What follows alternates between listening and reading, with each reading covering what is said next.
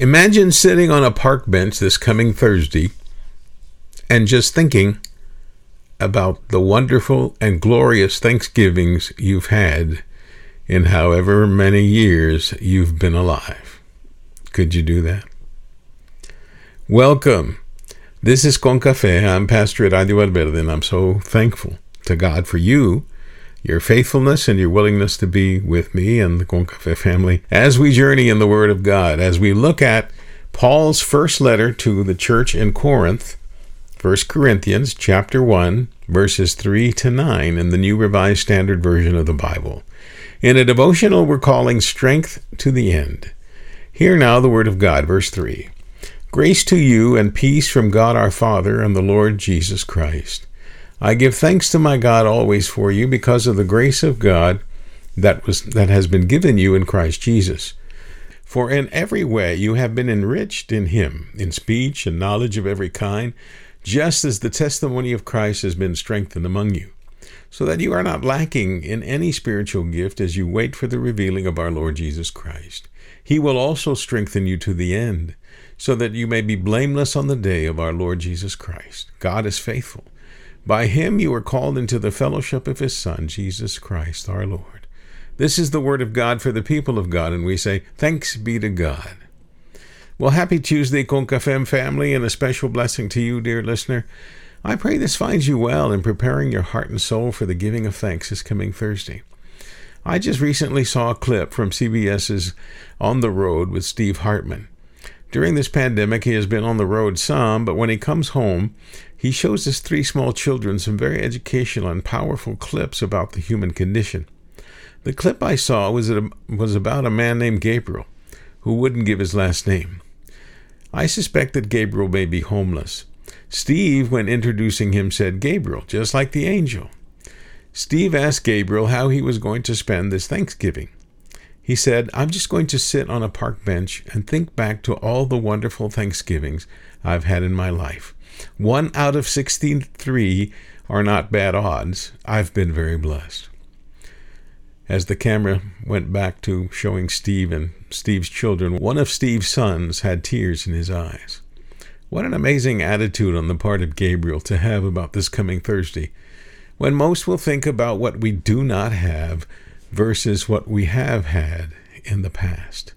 What lessons could you teach someone with your attitude on the actual day of Thanksgiving? When I was a senior in high school, I learned that I was to be a delegate to the first national meeting of the Hispanic Caucus of the United Methodist Church in El Paso, Texas. I also learned that I was to fly from Houston to El Paso. Now, please keep in mind, I was not yet that far removed from my home in Kingsville.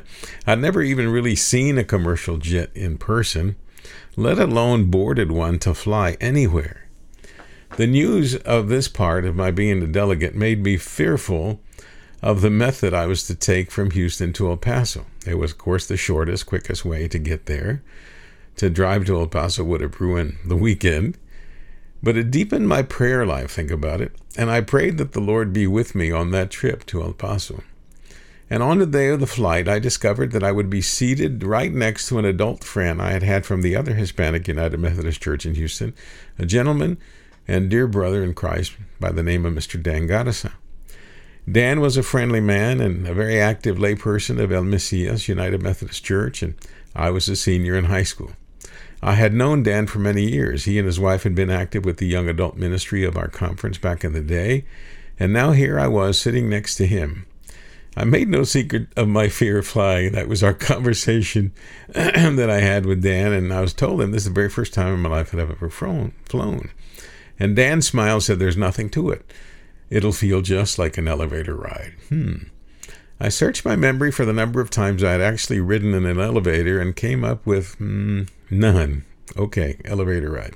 Maybe 1 or 2, and visits to a hospital that I had actually probably ridden up 2 floors or maybe 3 in an elevator. But I thank God the flight was smooth, and before too long we were landing. I was super excited. El Paso, man, that was quick. Dan smiled, said, no, this is San Antonio, huh?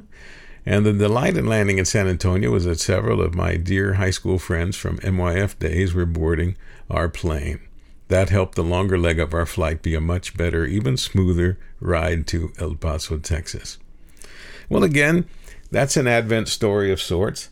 News of my having to experience something I had never done before in order to attend something I had never attended before, and the role of my faith in helping me cope and conquer those fears. God provided a way, and more importantly, God was with me. Paul had been with the people of Corinth some years earlier, and he knew the people well, for it was they who had heard and responded to the invitation to become believers and followers of the Lord Jesus Christ. When he left them, he continued to pray for them constantly and thank God for them. And in this letter, he was responding to some of the concerns that they had alerted him to, and he knew that they were struggling and they were having, among many things, questions and quarrels among themselves about many issues, including resurrection. The main theme of this letter is that their faithfulness and the presence of Jesus among them had already blessed them and would continue to do so until the very end. Don't you love reading 3 words toward the end? Paul writes, God is faithful. God is faithful. What God has shared, he will continue to share. And what God has promised to do, he will do.